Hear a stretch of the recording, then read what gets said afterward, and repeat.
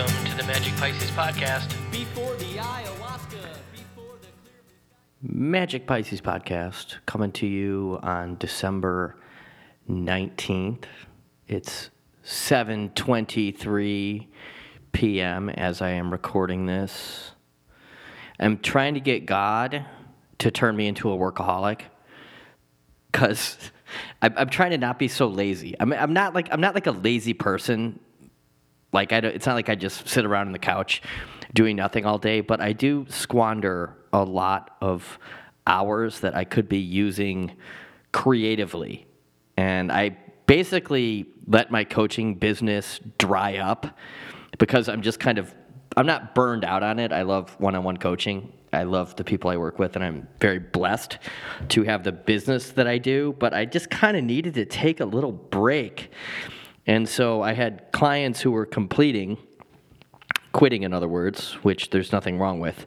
But normally what I would do when a client completes is look to replace them or see if they have somebody they could refer me to or something like that. But I just needed to chill. So I've been taking long one-wheel rides and just getting lost on this amazing machine. But because I don't have clients doesn't mean that I shouldn't be doing something. So the Course in Miracles podcast is technically up and running. You could go to just Google or go to Apple, any of the podcast providers, I believe.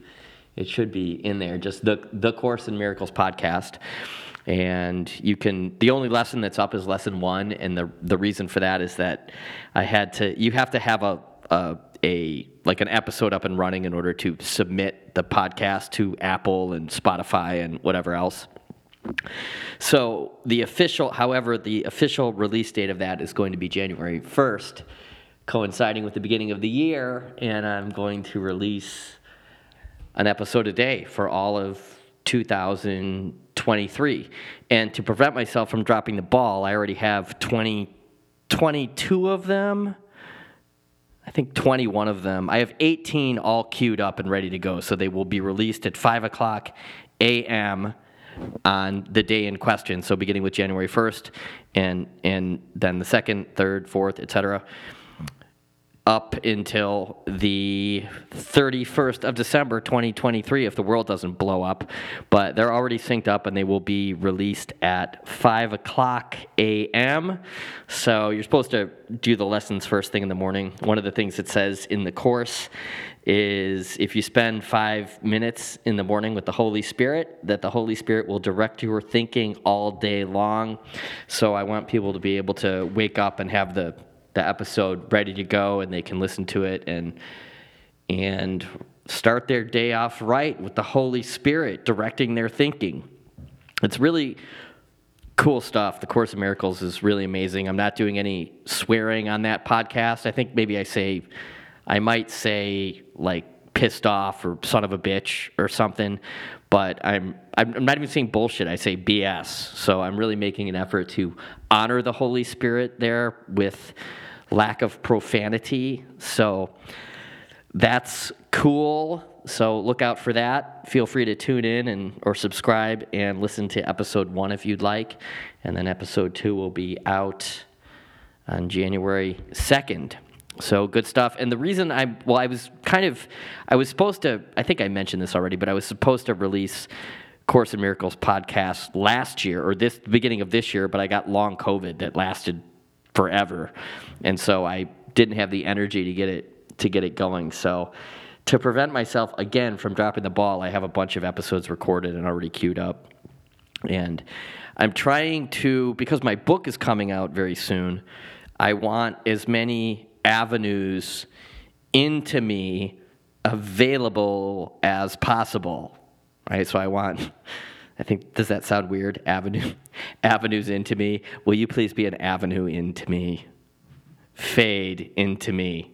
Is that Manzi Star? Be an avenue into me. I hope I am an avenue into you. Anyway, I want people to be able to find me in as many ways as possible. So, for instance, maybe Marianne Williamson hears Course in Miracles podcast, and she likes she's picking up what I'm putting down, and then she goes and tunes into the Magic Pisces podcast, and she hears a crasser side of me.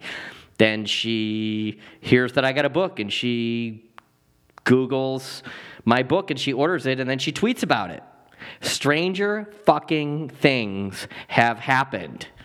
The thing about this book is I think it's good. I've worked so hard on it, and I'm at this point now where it's kind of like, it's not plagiarism, but what I do is I'll open up like a book. For a while it was the Lord of the Rings, and I just read the book. I'll just be reading through the book, and I'll have my computer open with the document with my book open, right? I'll have the document of my book open in my computer, and I'll just read. And as little sentence structures pop out, or as little collections of words pop out at me, I'll take those words and I will not copy them, but I will use them I'll sort of rearrange them and then fit them into my book. Sort of like if you were, did I already talk about this? Sorry if you've had to listen to this already, but kind of like if you were to, decide to learn the scale or the solo to Stairway to Heaven, and you rack your brain learning this solo, but then once it's learned with the Stairway to Heaven solo, I believe is just a major pentatonic solo for the most part. I could be wrong, maybe the minor pentatonic, but so many solos come from just that scale. So if you learn that solo, then you are likely to borrow bits and pieces of it, or in other words, be influenced by it in a solo that you write that is your own. And that's how art works. Artists are constantly borrowing and stealing from one another. Great artists steal. Yes, I have talked about this. So anyway, I'm just final stages. The book is approximately 80,000 words, maybe 90,000 words, and I'm looking to trim it down just a little bit to keep it as concise as possible, but it begins with this nightmarish type of situation I found myself in 2006, and then it rewinds back to very early childhood, and it goes up through like childhood, elementary school, junior high, all the way up through present day to surfing here in Southern California.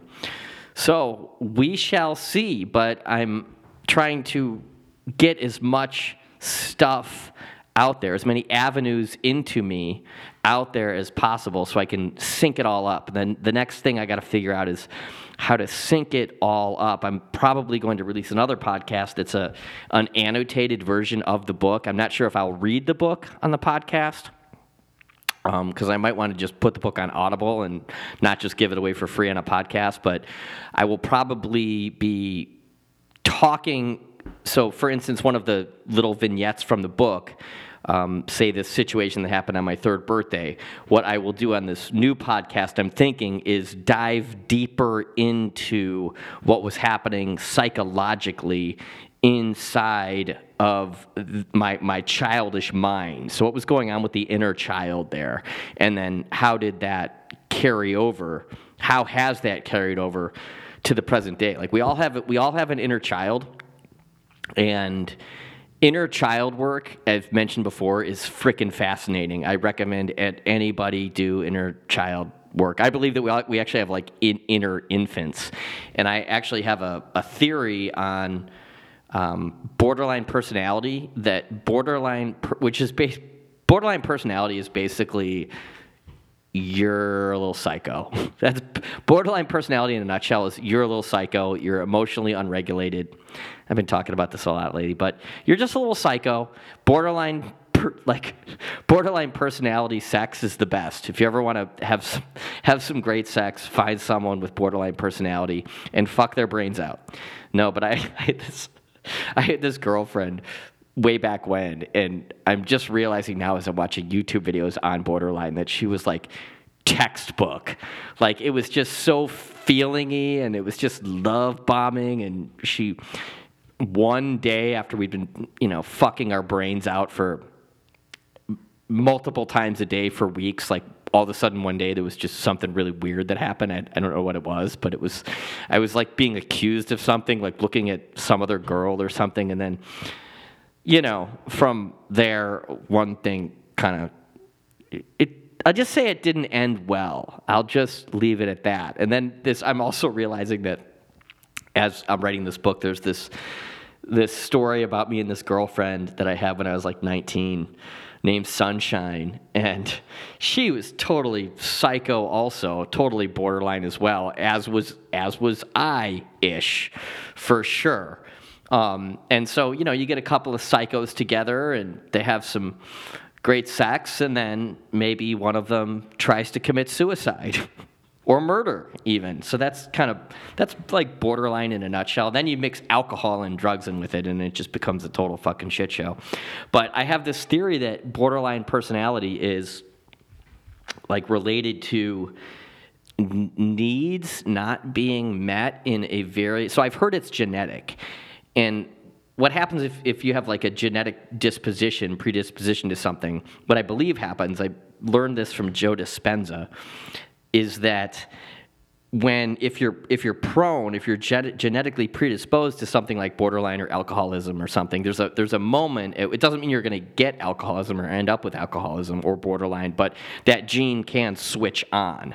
And so I think that borderline, my theory is that borderline, the gene for it, switches on if the needs of if a very small child's needs aren't met, emotional needs or nurturing needs or something in a very specific way very early on, then I think the gene for that might switch it on. Because borderline people, like, there's this point where like a switch kind of flips, and they just go crazy, and then it can just become impossible. The thing about my emotional dysregulation is that as soon as I realize it's happening, I'm like, all right, I'm fucking crazy. I'm gonna call somebody up. I'm gonna get supported, and I don't double down on it or cling to it like some people I've known over the years. So that's why I don't think I'm like fully borderline, because as soon as I realize that I'm being crazy, I can snap out of it. But there have been periods of my life where, days, weeks, months, years, where I've just been caught up in some crazy head shit, and it sucks. So, but I think that it's all rooted in early childhood development. Maybe it might be rooted in an infant's earliest sensationary experiences, like Oedipal types of experiences, or not Freud Oedipal. Freud has there's these developmental stages that Freud talks about, and one of them is where you're like, there's a stage that's all about like just pissing and shitting. I believe. I could be wrong. Google it. I'm too lazy to Google it right now. But I think that it might be rooted in something like infantile, like that. So, stay tuned, because I talk about, I think for this podcast that I need to get some coaching or have, talk this out with somebody, but I think that I might again be doing like a deeper dive to really dive into the psychology of what was happening in my life, and that happens, the psychology of a lot of addicts, because I want this book to be a really thorough contribution, and I also want to set myself apart. So again, back to the avenues into me, and the Course of Miracles, and whatever, and then perhaps this one, and then a book, of course, and got to sync it all together in a website.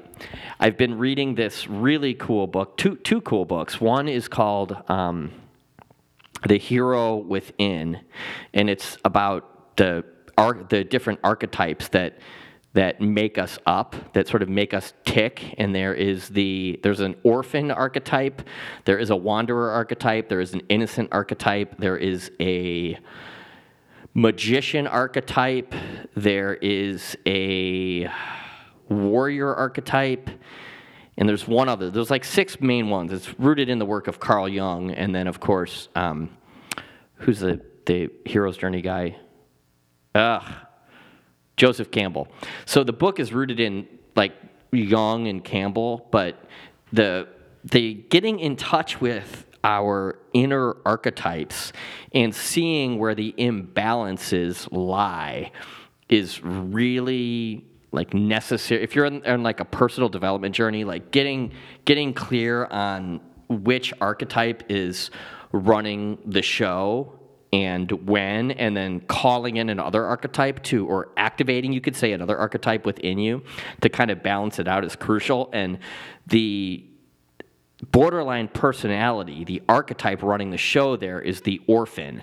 Now, we can't help having a little bit of orphan energy in us, but there's a way to kind of resolve the inherent conflict of each archetype, and I believe that borderline personality is rooted in a lack of resolution of something that happens with the orphan archetype very, very early on. It's super fascinating. Early childhood development stuff is fascinating because you can't remember. There's so much that you don't remember until you're about like 2.5 or 3, and then there's that like first memory that you have where you sort of burst forth into the universe. But shit's happening before that. And we are making up you could even back into the womb and into the amniotic fluid, and you're picking up the vibrations of your mother and father and whatever they're experiencing through the amniotic fluid, and you're just basically like a sponge from the get-go. And I'm not sure. I believe that I side with the Hindus in regards to like the whole like abortion thing. I side with the Hindus. The Hindus say that the soul the soul basically downloads itself into the little fetus at about 40 days. So you get a pass. For 40 days, it's just a clump of cells, and then at about the 40th day, the soul that's swimming around out in the ether, out in the universe, decides, hey, I'm going to implant myself into that mother, and then it's a baby. You can call it a fetus or whatever, but I think that that's a baby, and, whether or not you believe in the right to whatever, to abortion, which I do, but at 40 days, I believe that you're killing a soul, or you are basically murdering a human life. I just do.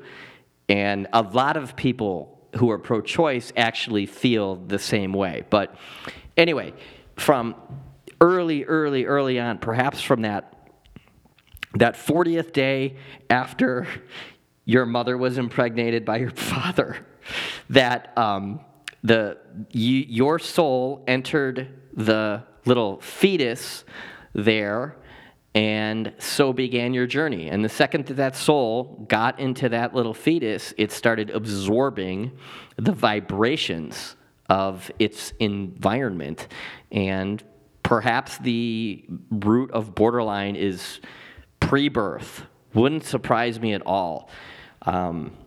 But just Google borderline personality disorder, and you can kind of, once you have an eye for it, you can kind of tell who you've known over the years that has been that way. Like, did you date an incredibly attractive person that was totally fucking psycho, but you couldn't stay away from him? Probably, very likely borderline. Maybe a sociopath. I think some borderline people are psychopathic also, and that's a real doozy. I'm definitely not psychopathic or sociopathic. I have lots of feelings, too many gosh darn feelings. So I'm trying to figure out the way to kind of address all of this, because if I were to explain everything in the book, it would just go on forever, and there would be all these I was thinking about putting footnotes in the book, but I think that this might be it. A podcast just called Footnotes. The footnotes for the book. I'm not sure on the title of the book yet, but that might be cool. The Footnotes Podcast. That way I don't have to give the whole frickin' thing away. Anyway, I think I'm going to cut this episode kind of short. Thanks for listening. Hope you have a good Christmas planned, a New Year's planned. I'll probably podcast again. By the way, I mentioned this at the beginning of the episode. The one-wheel electric skateboard machine it's one of the greatest inventions of all time. I did about a 20-mile trail run today, trail ride today, and it's basically it's like snowboarding on dirt. It's so fun. I wear full vert skateboarding knee pads, elbow pads, wrist guards, helmet, and goggles, and I'm going to get some motocross body armor, because you could get fucked up. You definitely could get fucked up, but it is so freaking fun. And I went on this group ride on Saturday night with all these San Diego one-wheelers, the San Diego one-wheel community, and these people are kind of hardcore. I was like, yeah. I'm a person that's pretty good at things. Like I'm a pretty good surfer. I'm an okay skater. I'm not great or anything, but I could hang, and I can definitely ride this frickin' one wheel. And I got in this pack with this group, and they were some of them were seriously kicking my frickin' ass. We're going through trails at night, and there's this guy that leads the group that is apparently the best one wheeler in the world, but he was taking his one wheel off. I saw him do at least a 6-foot acid drop off this loading dock, and then he also jumped a chain. So he came to a chain and he jumped up, and the board went under him, and then he landed back on the board. I was like, how in the hell did you do that? And I was, I'm a little competitive, so I was definitely up near the front, but I was not the best. Definitely not the best. But I could not. If you're an adventure person, I could not recommend the one wheel enough. It is an amazing invention. It's totally intuitive. It gets to a point where you just stand on the thing and it goes. It's almost like you're working it with your mind.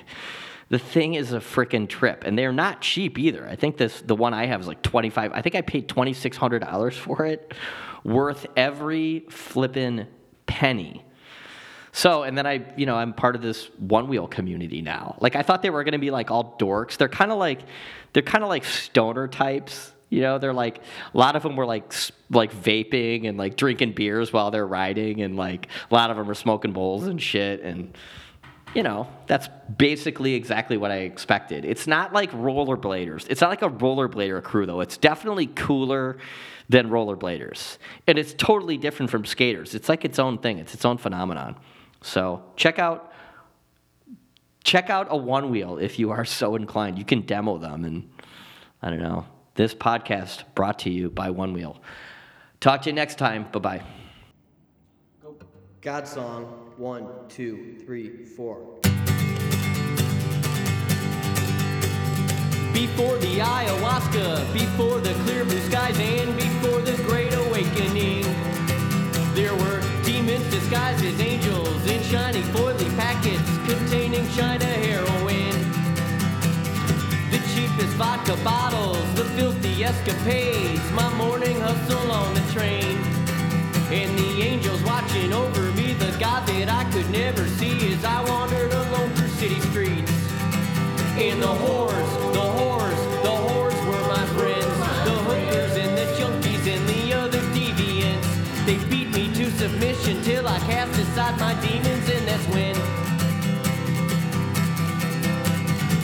it came shining through dusty blinds in a dim lit room, and I saw the light. I saw the light. I saw the light. I saw the light. It was that sweet, sweet, sweet, the sweetest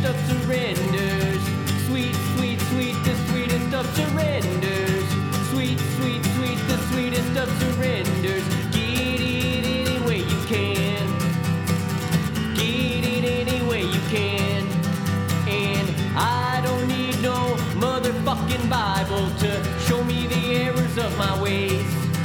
But may God bless you if you keep one by your bedside. I hope it gets you to heaven one day. I hope it gets you to heaven one day. I hope it gets you to heaven one day. And I ain't gonna argue with no atheist, because my truth is my truth is my truth is my truth.